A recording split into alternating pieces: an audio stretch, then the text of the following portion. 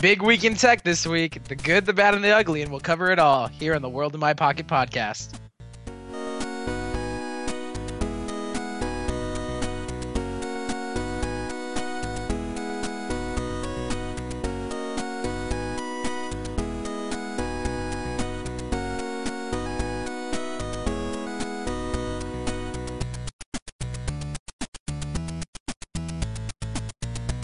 And welcome back. This is the World in My Pocket podcast. My name is Andrew Yanez. And I'm Justin Valero.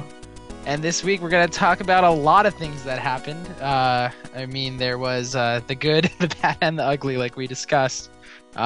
Big news. A lot of things got announced. A lot of other things happened in the industry. First off, I think we should start with the ugly. Definitely a big news story, not just tech news, kind of world news here. We lost one of the greatest innovators of our time in Steve Jobs. Died at the age of 56, fell victim, one more up there to chalk up to cancer. And apparently pancreatic cancer, you have something like 20, even in good cases when you catch it early. I was reading on the news that it's 26% chance of actually surviving it within surviving 5 years. 26%. Yeah, this was something that we all unfortunately saw coming. But it is something that no matter what, it's going to hit us hard. I heard a few people, on other blogs and other podcasts even reference him as this was the closest thing we'll ever get to Thomas Edison. Yeah, and it's really true. This is one of the greatest inventing minds to ever exist. How many CEOs do you know of that the President of the United States writes something in remembrance of him?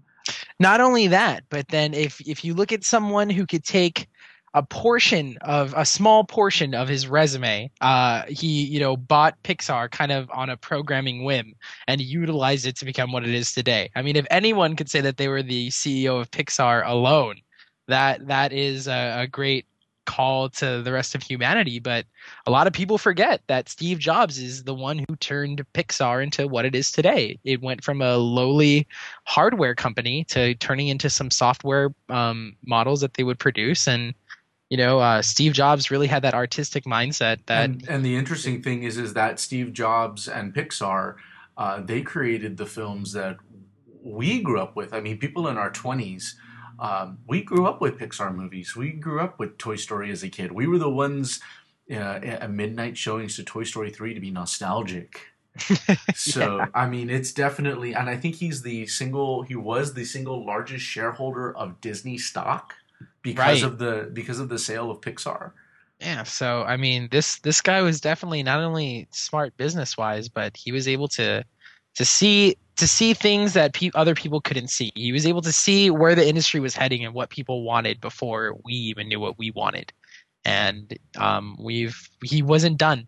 That's something that I'd really like to point out, that he wasn't done yet, and we'll never get to see where he was going.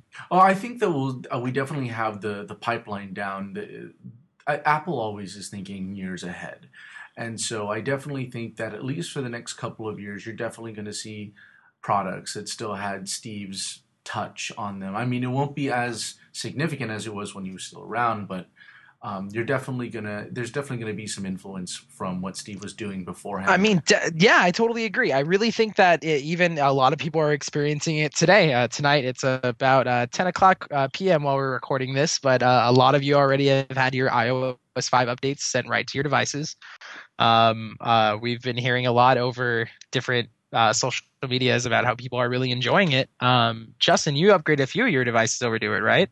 Oh, yeah, as a matter of fact. And then the last thing I want to say is, for Steve Jobs, everybody, go ahead and if you want to go send things over to, I know if you actually look at the Apple stores right now, they actually have their lights off up until the ceremony. I think it was today. So the lights, I think, are finally going back on. Flowers are getting finally removed. Post-its are finally getting taken off. But yeah, definitely, I think the IGN has a really, really good video. It's maybe about 2 or 3 minutes long. Very, very good. I'll go ahead and post that up in the show notes. But yeah, definitely going on to, but yeah, talking about iOS 5, one of Oh, the hold big on. things. One more thing too. If any of you right now are using an Apple product, an iOS product, or plan on using one, yeah, including the iPod, please send at least $1 to some sort of cancer research because this thing has really taken too many great people from this earth. I mean, we would have seen this industry go a lot further if we had some sort of answer to this. So, I mean, Absolutely. yeah. So, iOS 5, lighter note. That's iOS a 5, good thing. yes, lighter note, iOS 5. So, uh, I updated it today. I have my, well, a couple things came out today. So you have iOS 5 launched today, iCloud launched today as well, and you have Lion 10, OS 10 Lion 7.2, 10.7.2. So you've got the second software revision of Lion on here as well, which was to integrate iCloud. So first off, let's talk about iOS 5. Kind of a rocky way to do the install. When I set it up this morning, it came active about 10:30 this morning. They use historically the Apple usually launches things about 1 o'clock Eastern time, so 10:30 was about right. And I plug in my iPad and I plug in my iPod Touch, fourth generation. I mean, this year's models for hardware. And I plugged Right. it in, and it says, "Oh, there's a new software update, iOS 5.0." I'm like, "Sweet, it's all ready to go." So it proceeds to say, "All right, we're going to go and back everything up, and then we're going to go ahead and put the OS in." I'm like, "All right, typical. They're going to back it up just in case anything happens. They're going to just no." It ends up taking my device, backing everything up off of my iPad, wiping my device completely, factory restoring it, then installs the iOS, then installs the operating system clean, installs iOS 5 clean, and then uh, brings back to restores your iPad to what it was beforehand, or restores your iOS device. Which I was thinking, okay, this is going to take, they'll probably just install it on top of iOS. No, it was really cumbersome, and then it scared me a couple of times when I was upgrading the iPad. It When it finally wiped the iPad and then it was rebooting itself, I Right. got a internal error. There is something wrong. There is something wrong with the upgrade process. That's it. And if anybody knows, if you're doing a firmware update and it says internal error, you feel really screwed because right there, when you're flashing firmware, that is the prime opportunity for something to get bricked. And I thought I just bricked my $850 3G 64 gig iPad. And I was freaking out. And it wasn't responding for like 20 seconds, thinking, oh my God. And then finally, I see the little Apple logo, and I put my Xanax down uh, because I was about ready to have a damn heart attack. And then, so it, To be fair, it is a Mac. You have to understand there's going to be some problems there when they're doing huge updates, especially one like iOS 5. I mean, are you at least seeing something that was the juice worth the squeeze is what I'm trying to ask, really. oh, absolutely. And I went and put it on. I did that. I did the same thing with my iPod Touch. The iPod Touch had a little less problems, but it took me a little while. Tip for anybody who hasn't updated yet: don't plug both of your devices in at the same time. Apparently, iTunes doesn't know what's going on. So do things one at a time, and just don't run anything else. Just do the update, and preferably just a hard reset and then do everything. So trust me, that'll work a lot better. But Justin, how will I update my Twitter while I have that happening? Well, to be well, right then and there, you can't do anything right now. But after you update, if there's any other updates now, one of the things I love about iOS now is while it's syncing, you can be syncing via Wi-Fi or plugged in and still be using the device, Great. which I love. I love the fact that it was able to do this. I had a Zune way back when, and one of the big things was Ooh, you get to sync via Wi-Fi. Complete battery drain, but yes, you get to sync via Wi-Fi. And Yeah. it's really nice. I mean, there's a couple of things that just a brief overview. Notifications, Android. Yes, you do. You swipe your finger down, and the notifications come up. Reminder. Right now, I'm messing with it on my iPod Touch. It gives me weather for San Diego. Then again, if nobody ever knows, I'm in San Diego, and actually, Mr. Andrew is over in Pico Rivera, California, just east of Los Angeles. So the we beauties. have we have the most intensely highly technologically advanced tin cannon string system. It goes pretty high, but I And think it the goes sound pretty long. quality is okay. It's about about 120 miles long. Yeah, right down the five, no big deal. Exactly. Yeah. But I mean, it shows you the weather, and then it says, "Oh, you have a reminder." And I set a reminder on my iPad maybe about 20 minutes ago, saying, "Oh, by the way, you have a law school thing due. Make sure that this gets done by Monday." And I told it, "Remind me every day that this is due." And on my iPad right now, it says, "Oh, reminder, your draft of your legal memo is due." Do you And honestly put "oh by the way" in front of it though? Because that'd be kind of oh cute. no, Every time it comes up, "oh hey, by the way," no, you're, and no, you're Siri. talking. If I could get Siri, she would be telling me this. And then my calendar, it syncs and tells me I have a civil procedure class tomorrow at 2:40. And then underneath that is a stock ticker. And then CNN will show up. And any of your apps now, if you've ever used iOS and you have that really obtrusive um, notification that comes up and you have to do something about it, you can't just ignore it. And the Why other can't you? nice, You just can't ignore it? you can't ignore it. You have to either say cancel or go to the app. It's not like you can just put it away to the side, kind of like on Android. If, well, for instance, you get a text message and it'll just alert you on the top, and then you're like, when you want to get to it, you can get to it. It just pops up on top of every window and it goes to the very front and says, "You have a text message. What do you want to do?"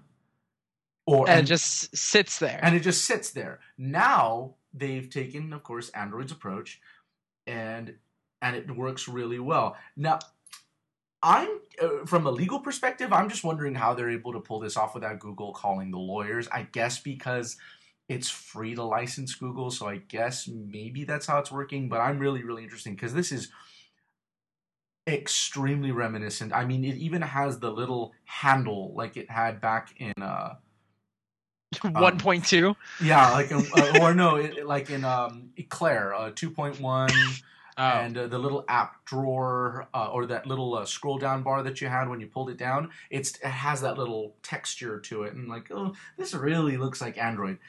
The other thing that's nice though, when there is a notification and you're in an app, it just kind of the top of the screen just in a 3D motion folds down and says, "Oh, by uh-huh. the way, this is what's going on." Yeah, no, when I see those the kind of direction that Apple's heading for this whole thing and the way that they're stealing things from Android, it almost reminiscent of one of Steve Jobs' greatest quotes. I think I can't remember it perfectly off the top of my head, but it's something to the extent of "good artists copy, great artists Artist steal." steal. Yes. There's just a couple other things just to go over. The iCloud, for instance.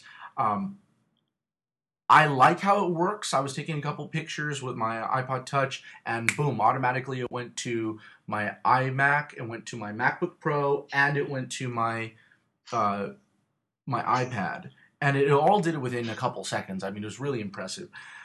The only thing though that I don't like is that if you've been using a sync service like Google, Hmm. this is really really obtrusive. Uh, for instance, calendars. You can't use the calendar and just say, okay, the calendar that I have right now, just copy that to iCloud and send that around. You actually have to set up a new calendar and put everything that you had manually.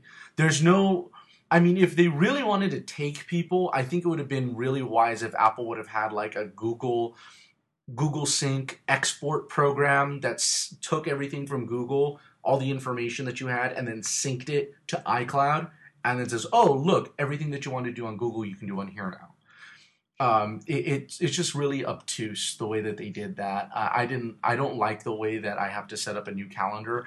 But the other weird thing is though that my contacts from Google Contacts are on my address book and then synced up to iCloud, which I'm like, okay, why is it doing this, but it's not doing this on my calendar? And on mail, apparently, you need a @me account now. So apparently they want you to forward everything to that @me account.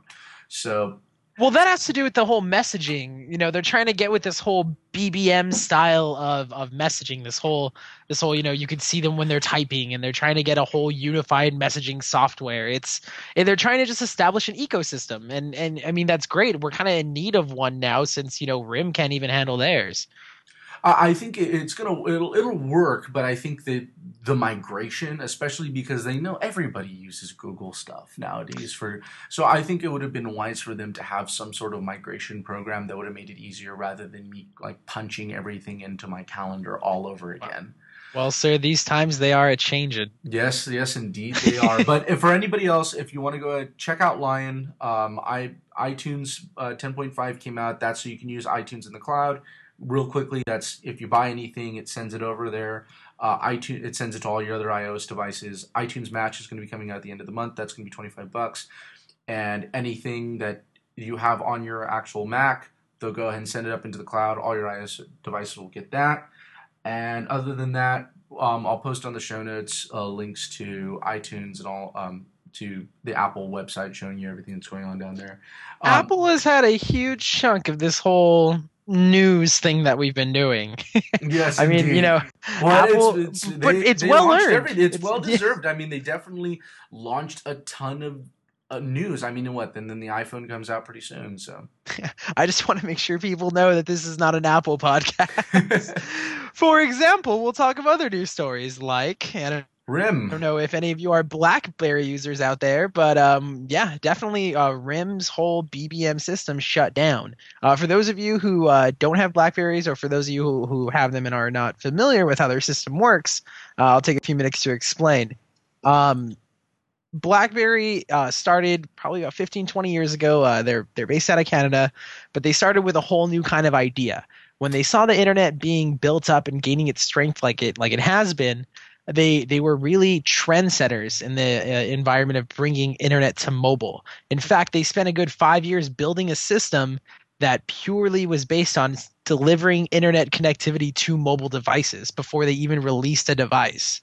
So their whole system is based around this BBM, or this BlackBerry connection, this BlackBerry enterprise technology.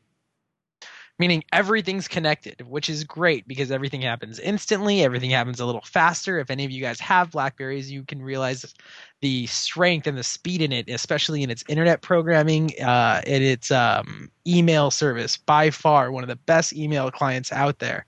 And BBM, too, is almost instantaneous across the entire world.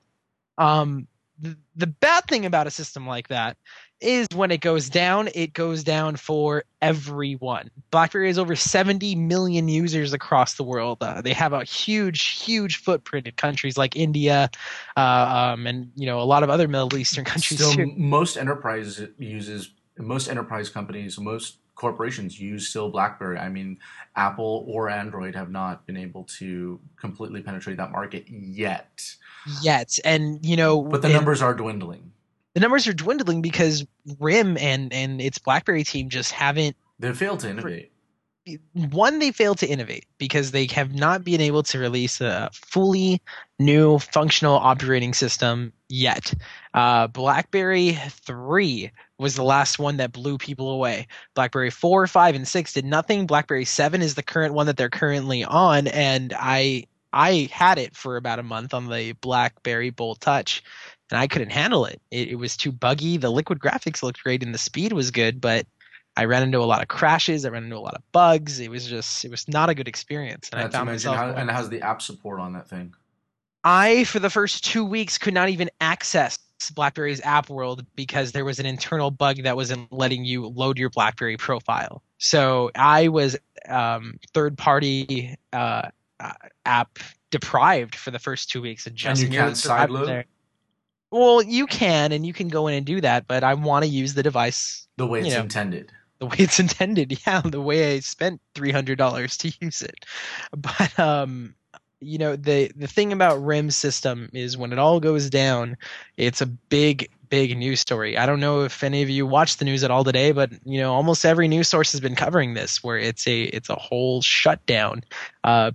People don't understand why, and people don't understand what's going on. But as of probably about an hour ago, I heard in a tech site Engadget, I already reporting that some services are slowly coming back. So 3 days down is a big, big deal, and it really shows that RIM is losing its footprint. It's losing it. Did they give a cause for why why RIM servers went down?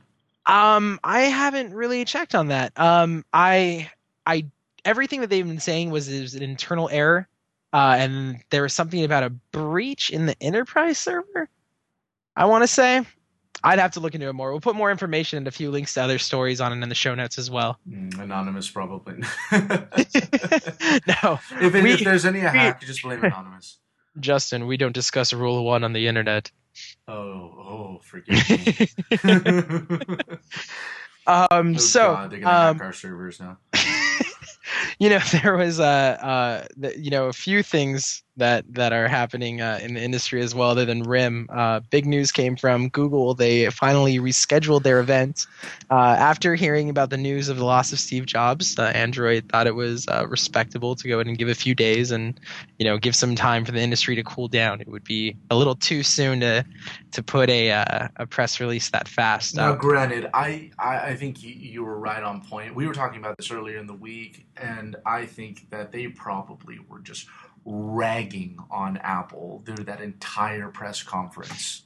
Yeah, I really think it was an attack, and I really think they wanted to kind of hit them when they were down. I mean, there's been a lot of people who look at Apple's progress and their release of this 4S and say, this took you 12 months to make? I think it was more than that. Was it 16? Yeah, 16 months to produce the same exact phone, just with higher specs. Basically, all they did was take the internals of the iPad 2 and put it in. It's not even a RAM bump. It's literally the iPad 2's chips in the iPhone 4. Yeah, it's just... And Siri. There has been a lot of other pictures of this hardware with this teardrop design, like we talked about in one of our first podcasts, where these things didn't come from nowhere. But you want to know something? The one thing that I'm looking at a teardrop design, and I've been listening to this about other people talking about it as well. That actually would have been really weird if you had a teardrop design. I could understand a bigger screen, but if it was counterweighted in a way, or if it was in the teardrop design, it would be really weird playing games, especially racing games on that thing. I think you do need to have a symmetrical design for a device like that, simply because of the fact that it's going to be weird to hold. Especially if you're using stuff like in landscape mode or watching a movie or doing something like that, unless they were designing it particularly to hold it with one hand. But that's just my guess on that. I think that Apple wanted to save some money, and then they definitely, they spent enough R&D into the iPhone 4's chassis that to just, fix the antenna issues that they were having. I think that definitely behoove them, at least from a product standpoint. And I mean, if we really look at it, they're really just following the product pattern that they've been releasing when they released the iPhone 3G, and then they got the 3GS, and now you have the iPhone 4, and now you have the iPhone 4S. I mean, it is their fault that they're now prodding the fire so much that that's the type of expectation now that people are having. Well, you know what? AT&T is going to add on to that expectation, because AT&T is actually requesting that when they're hitting HSPDA plus speeds to actually change the indicator to literally say 4G. Which is insane to me. That is blatant lying to the public. It is not right. Word to the wise, if anybody. HSPD Play Plus is not 4G. What T-Mobile, and you know what? To be honest, though, T-Mobile does have technology that's 41 megabits per second HSPDA Plus. Still, though, that's theoretical. HSPDA Plus, in my opinion, is not 4G. If you're talking 4G, we're talking about WiMAX, LTE, or WiMAX Advanced, WiMAX 2, or LTE Advanced. Those are the only four technologies that can be considered 4G. I really think that T-Mobile and AT&T really are causing a disservice, because now they're going to start confusing people. They're going to start confusing people when it comes to, now we have real 4G next year when AT&T launches their LTE network. And if there's that acquisition with T-Mobile, now it's all these people saying, "Wait a minute, you said you sold me a 4G phone," and so, well, yeah, now we sold you. Now this is 4G better than 4G, but it's still No, this is 4G. this is 4GS. Oh God. And then, well, See, then no, it's going to be a huge debate. In all honesty, this is all just marketing ploys, people. It's just meant to make you feel like you're going faster. It's just meant to make you feel like you have a new emerging technology. Anything with G behind it just stands for generation. If we're going to get technical, yes, WiMAX, LTE, all their variations, yes, 4G. If we're going to go marketing standpoint, single G could be a tin can and wire. 2G could be your walkie-talkie. 3G could be one of those radio channel things, like a trucker has, and 4G could be a satellite. basic satellite network. It doesn't matter what they're called, it's just as long as you have generations of it. And it's significantly faster. But the problem is that it's not really all that significantly faster on AT&T or T-Mobile. And I think this is a perfect segue to get into Sprint. We'll talk about the Nexus Prime right after this, but Yeah, we'll get to it eventually, but yeah, exactly. when a segue comes by, you I have to definitely take it. And I'd have to exactly. argue actually now that this little interaction we're having is killing the segue.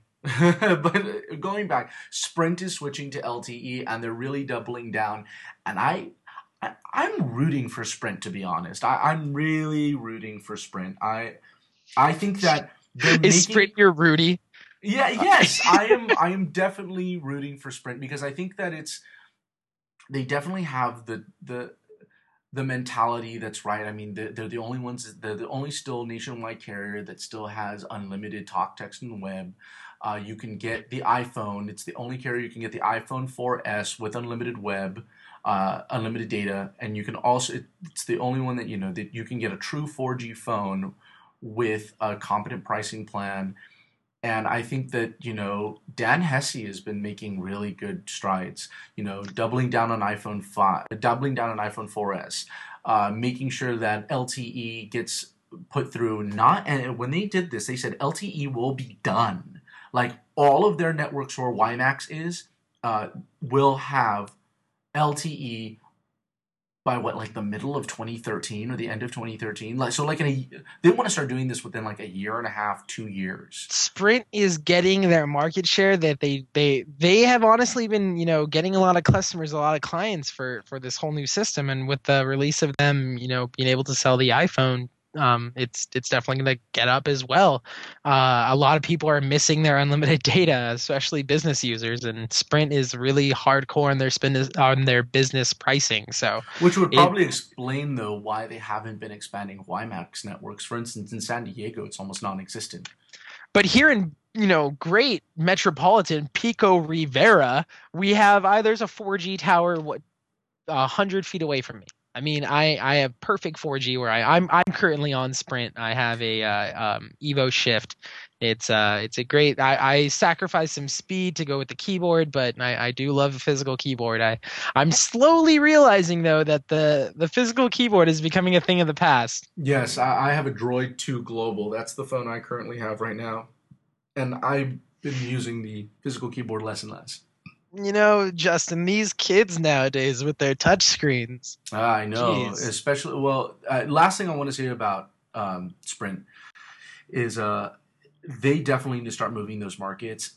I think this is a do or die situation with them. I mean, we could possibly see a sale to Verizon No. in 2014 Here's if they don't do well. If they here's don't do well, and I'm hoping they do well because I'm all for competition, and I think Sprint's one of the last real competent, less not evil empire carriers.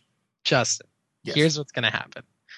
We're gonna see Google take a huge investment into Sprint within the next 6 months. I am absolutely 120% sure about that. You think Google will buy Sprint? I don't think we'll go that far, but I wouldn't count it out. I definitely would not count that out. They've already bought a mobile carrier. Why not just buy a whole damn mobile network? Yeah, why not just buy the entire LTE spectrum? But that's the evil empire getting bigger and bigger. But Sprint or Google has already taken a huge investment into allowing Sprint to utilize their Google Voice service before anyone else. I mean, they were using an NFC.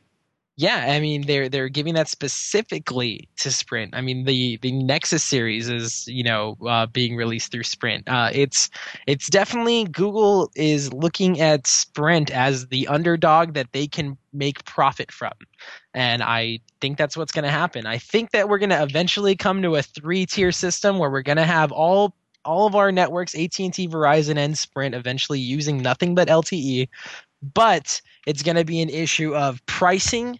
It's going to be an issue of data. That's going to be an issue on an issue on messaging. And I think Because that's going to be that it's going to be Verizon's game to be played. Be right now, they have the largest market. They have and a very good network. I mean, yeah, and they have but a horrible pricing scheme. Justin, one of the things I could tell you about Verizon is almost every person on the Verizon network that I ever talked to, is paying they're through the nose. not only are they paying through their nose, but their bill is never the same amount every month. Every single month it's like this random thing. If you're rolling the dice with Verizon because your bill is going to be 230 one month and then 250 the next and then 210 one month and then 300 the next. It's this random charges that Verizon just throws at you. I mean, I was in telecommunications for a long time. I sold a lot of different products and a lot of different services. I can't really go into name names. I don't think that would show a little bit of a bias, but I will say that Sprint does have one of the best pricing schemes around with one of the weakest networks around. But I'll put it this way: if Sprint had a stronger network, because they have an excellent lineup of phones, if Sprint had a stronger network, I would definitely be right on that bandwagon. what if I told you, Justin, that Sprint was going to invest $20 billion into their LTE upgrades? Yeah, well, then give me a call back in about 2 years' time when all that's done, and I'm going to be able to do that because That'll be in time for your upgrade. right now, exactly, my upgrade from my Nexus Prime. Yeah, definitely. Talk about a segue because here we go. I think this is a great way to talk about LTE on Verizon. Um, Verizon's been a huge backer of Google, of a huge backer of Android. One could reasonably argue. I mean, the GST Mobile had the G1, but you can argue that it was really the Droid, the original Droid on Verizon, that really put Android center stage, especially with the Droid Does campaign going against iPhone. Uh, I think that was really strong, and I think Verizon's been probably in terms of network one of the strongest supporters.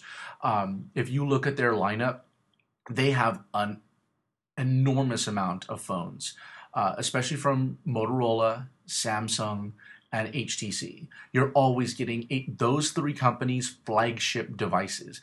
And people are going to argue, well, wait a minute, why didn't Verizon get the Galaxy S2? Because what they're going to be getting at the end of this month, or November 4th, what they're going to be announcing next week, the Nexus Prime. Because I think it's about time that Verizon finally got a Nexus device. I think they deserve to get a Nexus device.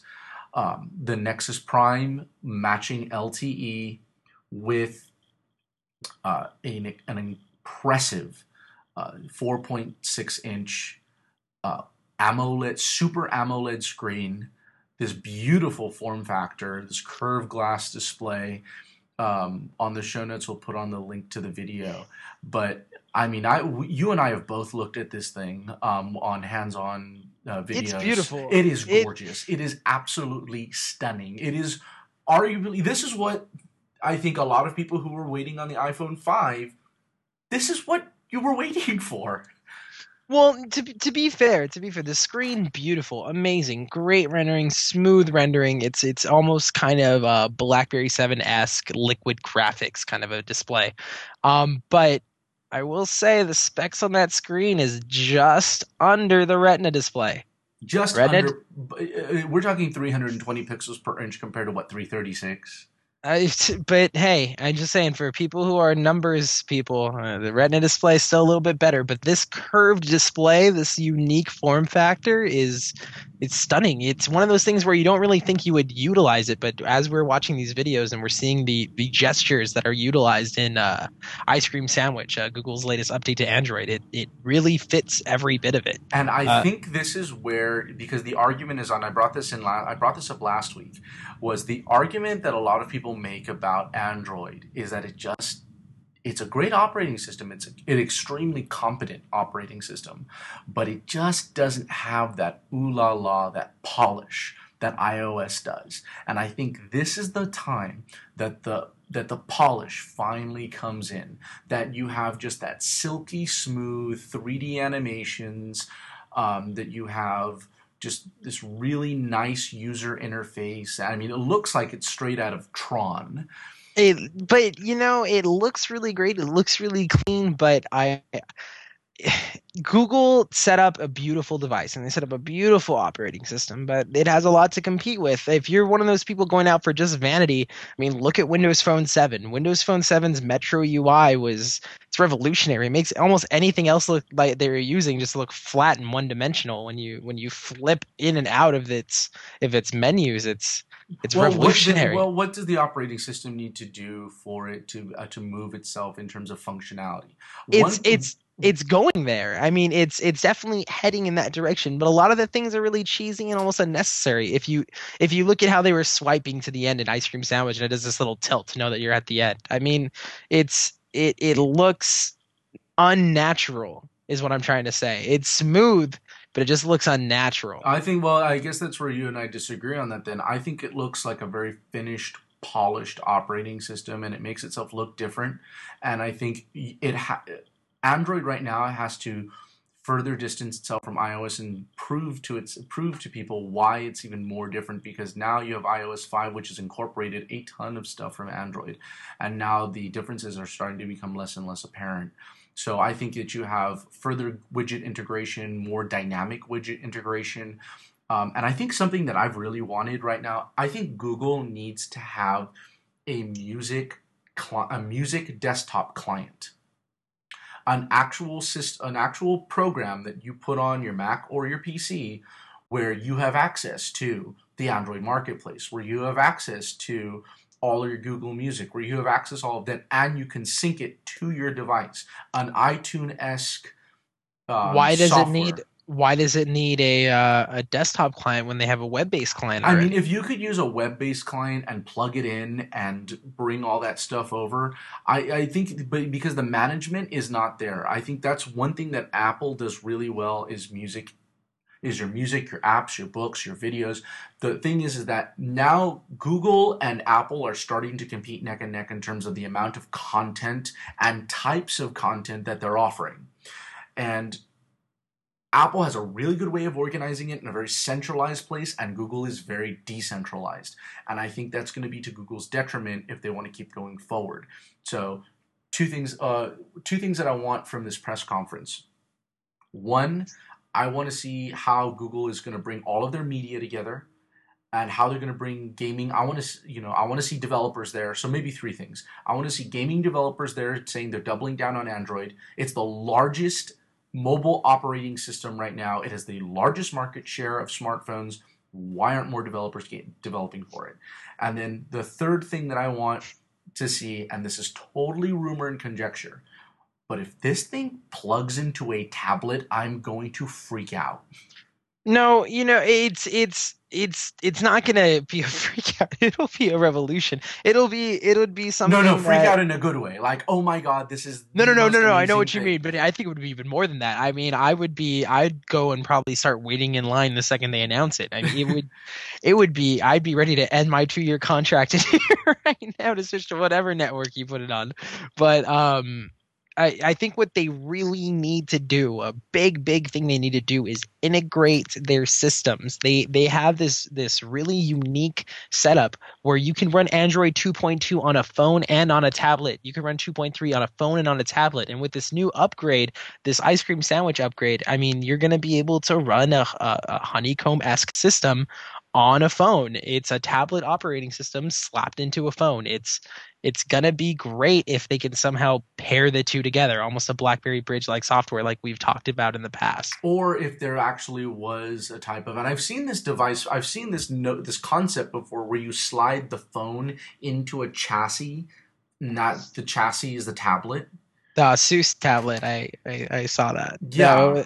That was really crazy. And you know, if this is how this is going to work, that's going to be a great new kind of player. We've already seen phones do something similar to this with Motorola's web top programs on the Atrix and on the Photon and phones which like that. of which they just announced a new version of that doesn't have crap keys and Yeah, something, and the dock now, you notice they gotten rid of the dock. It's a cable now. it's that is ridiculous. There is a I would much rather use the first version of the laptop than the Well, the second. reason is because they want compatibility across everything, and the fact is that the way that they make their form factors, and then because from apparently they're going to announce the Razer next week, the Motorola Razer HD, which will be the new LTE device after the Bionic. My question is though, if the Bionic rules all machines, does the Razer rule all machines that rules all machines? You know, the Razer was, you know, arguably the most successful phone of all time. I mean, it's still getting sold today, and they're I was finally able to bringing sell that. one on Craigslist like about a year ago. I was still able to sell one for almost top dollar. A maroon Razer V9. Yeah, see, razors are one of those things that it'll never go away, and now they're kind of bringing the name back. It's smart marketing. That's for sure. It's really a good way to get it out to people and kind of establish another trust. It'll bring a lot of old people to the smartphone market. I'll tell you that right now because they want to go with that name brand that they remember, and they're probably still using razors to this day. And I think it's really going to bring people over. I've been looking for a smartphone when my mom up is able for her upgrade, and she's gonna get a smartphone. I don't care how much she kicks and screams about it. She's gonna get a smartphone, and You're gonna force one on her? a lot of her girlfriends are getting them. A lot of my mother's best friends are all having smartphones. My aunt, who is older than her sister, has a smartphone and always sends her picture messages of half naked men dancing on gifs of half naked men dancing. So uh, yeah, I think that you're definitely going to get a bigger audience because now, when the iPhone came out and you had a touchscreen interface, everyone's like, "How do you do this?" And now it's just become second nature. Oh, you just do this. You click on the icon. This is how you do it. You swipe left and right. Everybody knows how to use it now. And so I think that going back to Google and Android, I think Ice Cream Sandwich needs to have a really big showstopper. And I think just making it more flashy is not going to do it, contrary to what I was saying earlier about, oh, it looks great. I think that polish is definitely something that they need there, but I need some function. I want functionality that is going to set it apart from Apple. I think ubiquitous NFC from like this point, basically Google saying, all right, from this point on, all of the phones on Ice Cream Sandwich need to have NFC. Or I think they need to do something like how Windows does it. You think Windows, they should set up something like how Windows has it set up, there where you has to have to be have minimum hardware requirements. exactly, yeah, and I agree because that's the only way they're going to start to utilize these softwares that they've invested so heavily into, like Google Wallet. I mean, now they have a complete spread of creditors supporting the wallet system now. I mean, you can get every major credit card thrown into Google Wallet. Because right It's now, the majority of phones, as of now, are running Gingerbread. I mean, it's really fast how fast. It's really impressive how fast the carriers and device manufacturers have pushed out Gingerbread. yeah, it's Now, almost like they give away the software for free. yeah, exactly right. Yeah. No, but the fact is that they're able to get the phones to be working with the right drivers for that device and to have all that working. It's really impressive. I mean, it's a minuscule amount of people. I mean, there are still some people running Donut, and but the fact is that most people are running. Most People people. running Donut, mere simpletons, Yes, mere indeed. I mortals. saw someone with a G1 still. I was like, you know, you're up for an upgrade. Like, all right, please tell me you're up for an upgrade. Oh yeah, I'm moving to Verizon soon. And then I told him Nexus Prime. I've been telling everybody about this phone. The dude had a G1. Dude had a G1. Did it say LA Cellular on it? No, it was a T-Mobile. Oh, T-Mobile. Oh man, that's funny. Oh, but yeah, I'm really excited for this phone. I'm stoked. I really want this, and we will find out in 1 week what happens. Yeah. But You know, but going on, I mean, I guess the last thing that you know I guess the future is upon us, and the future of TV is upon us now as well. Yeah, I mean, a few big things that happened in TV news. First off, just kind of go off of our Google theme that we've been talking about for the last few minutes. Google TV released the last SDKs that needed to go out for the 2.0 update. It's going to bring a lot of great apps and things to the Google TV system. If you guys haven't utilized or seen the system, I suggest you go visit Mr. Justin Valero in sunny San Diego and do like I did and play with his Google TV. He'll gladly invite you in. Buy me dinner first if you're going to play with my Google TV. But no, Justin, you obviously own the system. You use it on a day-to-day basis. I love it. Love it. Love it. Absolutely. It is fantastic. I use it with just a plain Jane cable DVR, and it works wonderfully. It tells me when things are running. I can search for whatever show I'm looking for. It'll tell me when it's coming up. And it'll tell me what I have on YouTube and what I have on Netflix. It is really well done. The only thing that's missing is app integration, which is what's coming in the Honeycomb update.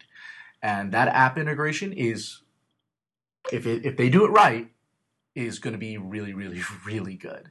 And it's a testament to the hardware too that it actually can still run Honeycomb. I mean, Yeah.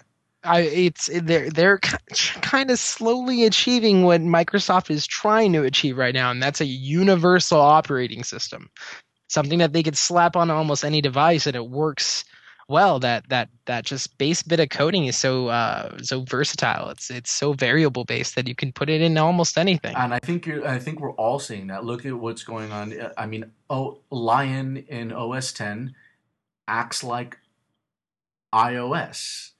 You're seeing more and more of this merging. You look at Windows 8. Windows 8 is designed to be a operating system that is scalable, from cell phones to tablets to PCs. Yeah, I mean that's why we haven't seen a big gaming update. I don't know if we're allowed to start making spoilers for next year, but I am calling it right now, people. It will be the Microsoft Windows 8 gaming system. I'll be happy if there's still an Xbox name in there, but the next version of the Xbox is going to be totally running Windows 8 completely. Xbox Metro. Xbox Metro. It was so great in West Hollywood. Could you imagine the Xbox Yeah. Metro? Yeah, it would definitely be a great market. That would be a fun marketing campaign to watch. But no, absolutely. But they're doing it right now. Speaking of which, if we're going to talk about Xbox, they just are launching they're just taking signups right now for the beta of the new Metro UI interface that's going to take over Xbox. That it's going to be totally reskinned. I guess you could call it the new Xbox Experience 3.0. And they're doing Bing integration, and they're doing Connect integration throughout everything. And the big thing that they're coming out is TV. I know they were talking about this like 3 years ago at CES, and they said, "Oh yeah, we're bringing it this year." This was back when there were still blades on the console, and the console was still white and made the sound of it sounded like it was going out of an airplane hangar. Justin, why does it matter what color the system was? Huh? Oh, I was just saying that it was huge. Do you got a problem with it being colored now, Justin? I have a problem when they red ringed. That's the only color I don't like. Yes. Oh man, but yeah, no, the things that they're bringing into the system now. I mean, they have a lot of big names. I mean, Sci-Fi picked them up. Okay. Xfinity is gonna throw some things in there. Xbox does not make a gaming console anymore. Xbox makes a entertainment system. When was the last time that you were able to turn on a device and watch a movie, play a game, then browse the web, and then go back to gaming, talk to your friends across the whole world using a messaging system? It's you. This is the thing is that the only thing that does that kind of is the PlayStation 3, but it's not done as well. No. And I love my PlayStation 3. I mean, I love Sony. I love that system. There's so many good exclusives on there, but Microsoft, oh my God, they were able to make a system that has lasted longer than most consoles have ever. Yeah. And it still feels fresh. That's the thing. It still feels fresh. Yeah, I mean, I remember was almost losing hope in gaming. And then when the Xbox 360 came out, I wasn't gonna buy it. I wasn't gonna play it. And then I saw one of my buddies play Gears of War, and then I played Gears of War. And to this day, I'm waiting in line at midnight for Gears of War 3. It's become almost like a communal thing now, where people are just built into this live persona, this live gaming universe. You know what I mean? It's they've really built an ecosystem within itself where you have people that you play your games with, you have people that you know that you can watch movies with, you know you can watch in a party using Netflix. I'm assuming they're going to do the same kind of party viewing with TV and the live TV features they're going to bring to it. Well, I'm really, They've I'm really already saying that they're going to build the Connect support right into it, I'm which really is excited that they're going to putting in things like HBO and like cable providers. They're actually putting. Uh, I'm still crazy about HBO. I'm like, how on earth did you pull that off? oh, because it's not going to be free, sir. Oh no, no, by no means. I don't care if I had to pay $6.99 for HBO. I'd still do it. That is the only reason that I still keep cable is so that I can have HBO. If they got that Showtime and Stars that and on demand, could you imagine paying $6.99 or $7.99 a month? You pay for that. You pay for your gold subscription. You would cut your cable bill completely. That's what I did. I do not have cable programming in my house. I have a Netflix account, I have Hulu Plus, and it's all running through my Xbox, and I really don't watch anything else. If I want to watch South Park, which, isn't on those things, or, a lot of it is, but the new episodes, I watch it through South Park Studios. Almost every major show has a web outlet now, and, you just buy a cable to connect your computer to your TV and you're Let me set up. ask you a question. Would you pay $3.99 if Xbox got a South Park Studio subscription? 3.99. Absolutely not. Absolutely. I have a $20 cable that let me do it unlimited. I mean, So I just plug in my computer to my TV and boom, there it is. I mean, I see. I'm one of those people who have been waiting for a la carte video. I want a la carte video all because right then, Justin. If a la carte video exists, if Google TV exists, and Xbox, has this new um, service, this new kind of library almost of video options, and Roku boxes are out there, and see, but there's that's the so many problem. there's so many You different have to things. There's so many buy, different but mediums. but to get all of those, like for instance, you'll have Amazon Video on Demand on the Roku box, but it's not on the Google TV box or the Xbox. But the Xbox has Last FM and HBO and all that, but the Google TV doesn't have that. So the problem is right now that no single provider of a set-top box has been able to get all of them in one box yet. So Net, the Justin, closest one is Xbox. if that exists and that one day happens, is cable dead? Yes. Absolutely, no doubt in your mind, cable dead. No doubt it would be dead. It wouldn't be dead immediately. It would take about I would give it another 10 years. But it's the same type of thing when people were using rabbit ears or the analog rabbit ears as opposed to digital TV. People are going to pay a little bit more for internet. They're going to take the savings that they're getting out of not having cable and they're going to lower their internet, and cable providers are going to turn into video on demand providers. Ooh. I'm talking 10 years from now. But That's a little risky because they're already offering free on demand. They're already offering free on demand services. I'm saying that they're going to pull a Netflix. That Netflix originally. You mean they're gonna change their name quickly and then change it right back when everyone starts to put their arms up? All right, Netflix before 6 months ago. All right, but the way that Netflix originally was a DVD by mail service, and that was an intent. And then they said, "Oh, we're going to do this little streaming thing on the side." And then before you knew it, they completely changed their market plan and their business model to where their primary source of revenue and their primary business was internet streaming. And I think that cable companies, starting with video on demand and making these programmings, I think you're going to start getting cable set-top boxes that are less and less reliant on live TV broadcasts and more on you pay for your HBO subscription because you can get HBO video on demand, and that's the primary way you do it. Or you get ABC on demand. And I think it's going to be really interesting to do this. And for Xbox to start already getting in cahoots with Verizon, Comcast, and AT&T is the absolute right move. Yeah, no, it definitely is, and it shows where this industry is going and the kind of new revolution that we're stepping into. It's a technological renaissance, if you will, and we're gonna definitely within the next 5 years we're gonna look back at what we're using now and definitely see look at it as ancient technology. I mean, we're gonna laugh at the days when we would pay $110 for cable. Now we're paying $60 for our favorite six or seven providers. It's definitely going to be a big change, and it's one that's welcomed. I was tired of paying that much for cable. I mean, I'm paying $100 for cable right now, cable and internet. I'm paying about yeah. $115 a month, and Speaking of speaking of world in my pocket, this is the wallet that's in my pocket podcast right now. exactly, this is the empty wallet in my pocket podcast. This is please. We need advertising supporters so we can start to afford cable. That's what we need. But yes, oh no, we need advertising so we can actually go to things like Cedia that was going on this week. Yeah, Especially considering I can see Cedia from my window.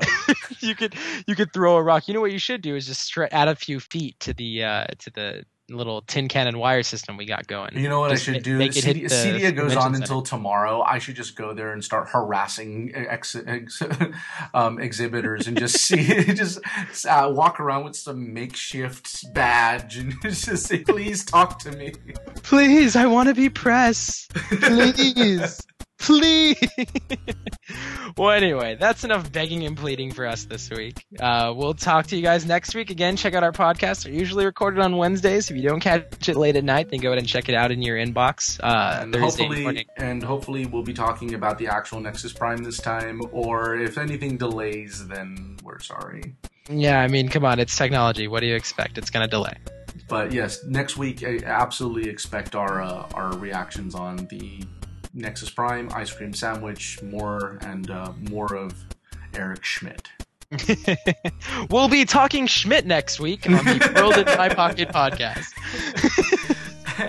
And I don't think a better way to end that. Yeah, there we go. Alrighty, guys. Well, again, I'm Andrew. I'm Justin. And we'll talk to you next week. Goodbye. Take care. Bye.